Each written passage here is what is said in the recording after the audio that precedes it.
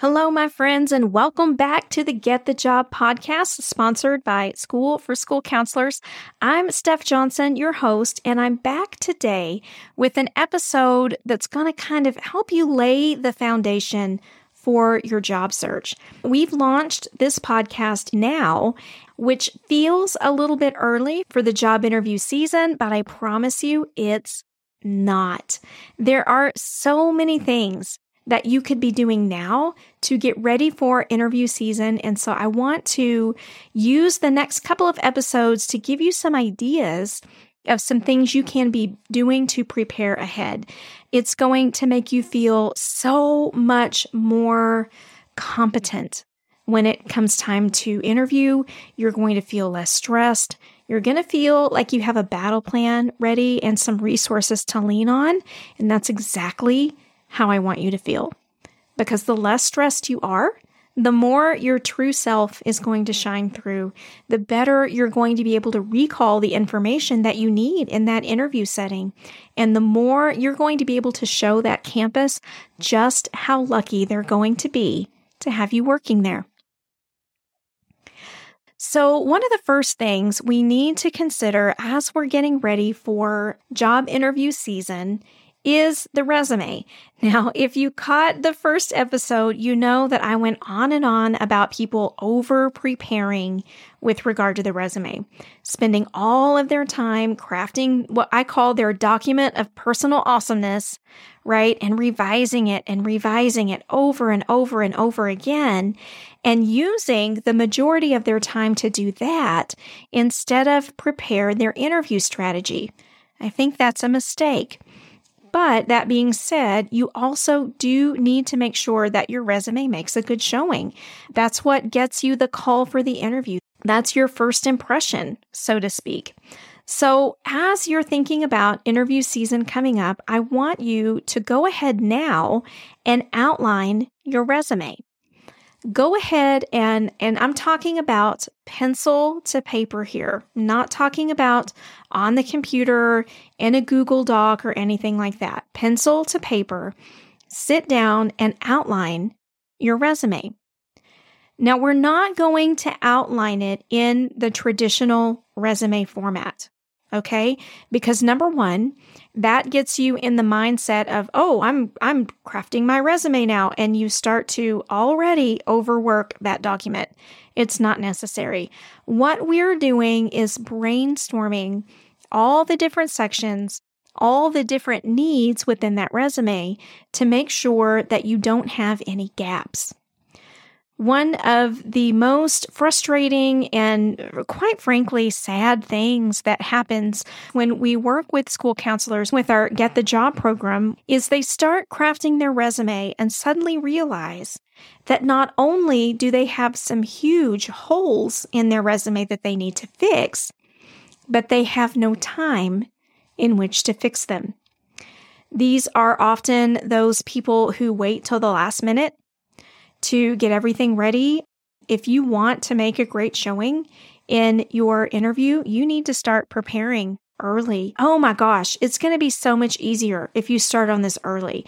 Let's do it in bits and pieces, right? Bite-sized amounts instead of going and just trying to gorge ourselves to get everything done. So in this resume outline, you're going to focus on a few sections. All right. Number one, of course, is going to be your experience. Again, don't write this down like a resume format. Just jot down the places that you've worked, the dates you were there, and the contact information for those sites. All right. We'll get to the other stuff in a minute. Don't start listing job duties and all that kind of stuff. All right. Totally different method, I know, than what you've learned elsewhere, but just go with me on it for a minute. So you're just going to make a quick list of your employment sites, the dates that you worked there, and contact information. Okay, that's section 1. Section 2, I want you to make a listing of all of the licenses or certifications that you hold or expect to hold by the end of May 2023. All right. So if you're currently working on school counseling certification or school counseling licensure, however they do it in your state, go ahead and list that And then in parentheses, you can put something like expected May 2023 or expected June 2023, whatever. But I want you to take a close look at those certifications to see how many you have listed. If you have not been in education long, you may not have a lot. If you have been focused in pretty much just one area during your entire career, you may not have a lot listed. This is not a quantity versus quality game, so I don't want you to get that idea, but I do want you to have probably 4 or 5 listed there. So if you don't have enough, you feel like you want to bulk that section up, now is a good time to go find those supplemental certifications. One idea for those is just some outside like workshops and courses that school counselors or therapists would take for CEUs. Another option might be some of the ASCA specialist certifications.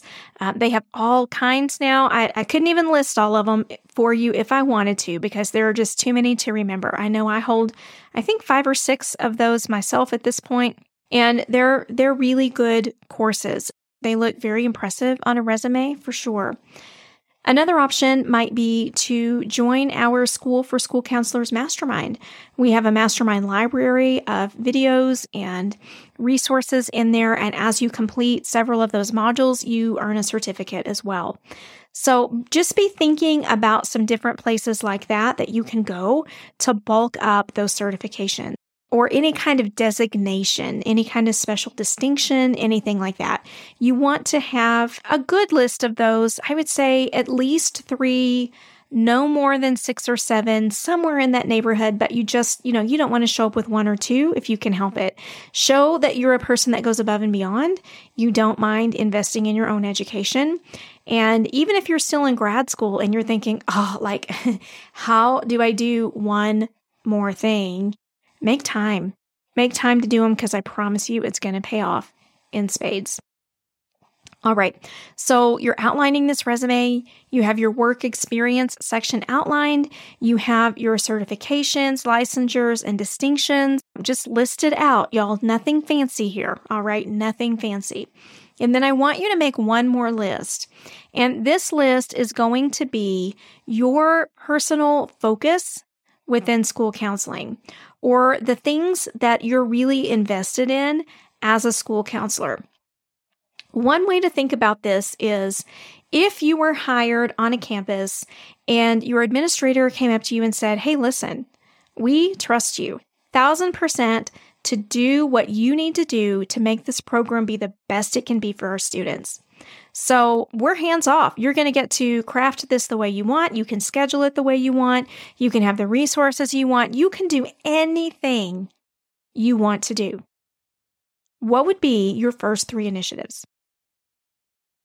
Think about that and really think about it. Don't just put something down because it's a buzzword.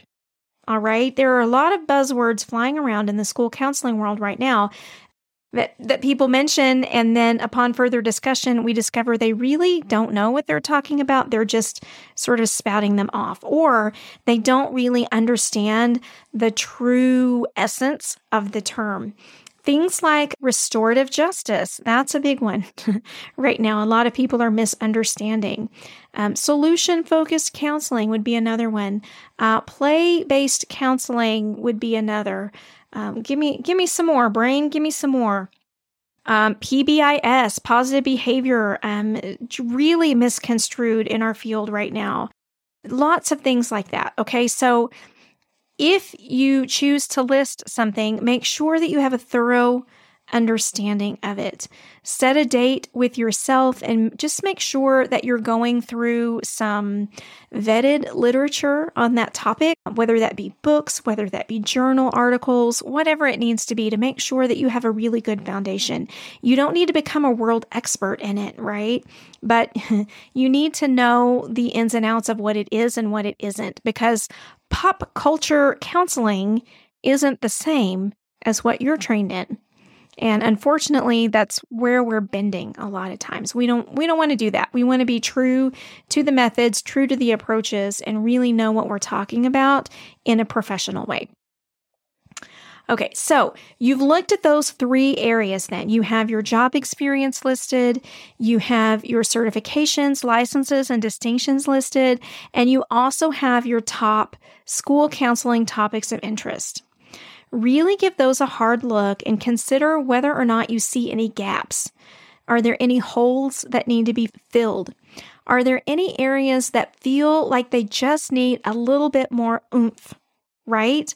And do your distinctions or designations line up with the list of interests that you've generated? Do those match?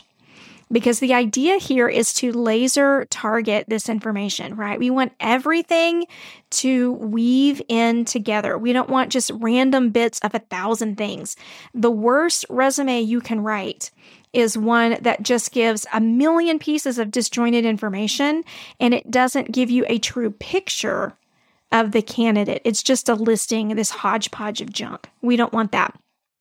So try to see if these all align. And if they don't, now is a really good time to start thinking about how you want these to intermingle. How do you want these to join together to tell your story? Does that make sense?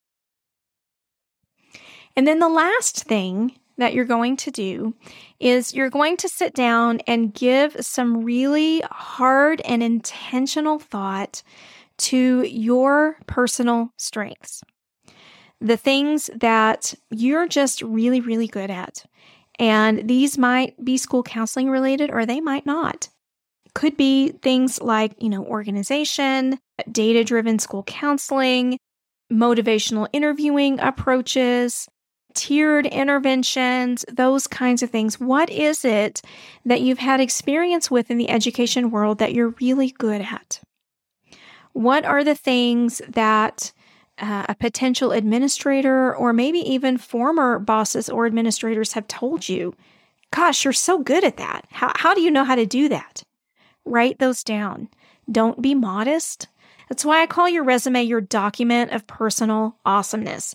You need to go all out because, guys, if you don't convince these principals and administrators that you're amazing, they're just going to move on to the next person. They don't have time to determine that for themselves. You're going to have to lead them to that conclusion. And one of the ways you do that is to give them all the information. So don't hold anything back.